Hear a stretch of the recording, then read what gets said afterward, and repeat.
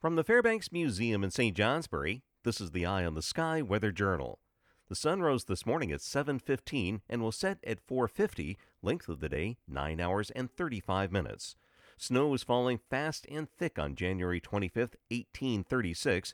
It was the second heavy storm of a snowy month. It brought a general snowfall of a foot and a half in most valleys, including 18 inches in Randolph, Vermont, 20 inches in Hanover, New Hampshire.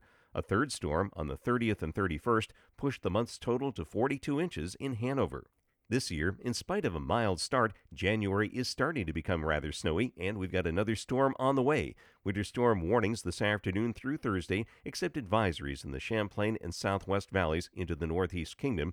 Storm totals by later tomorrow, 6 to 12 inches for most of the area, except 2 to 6 inches in the Champlain, Southwest, and Northern Connecticut valleys.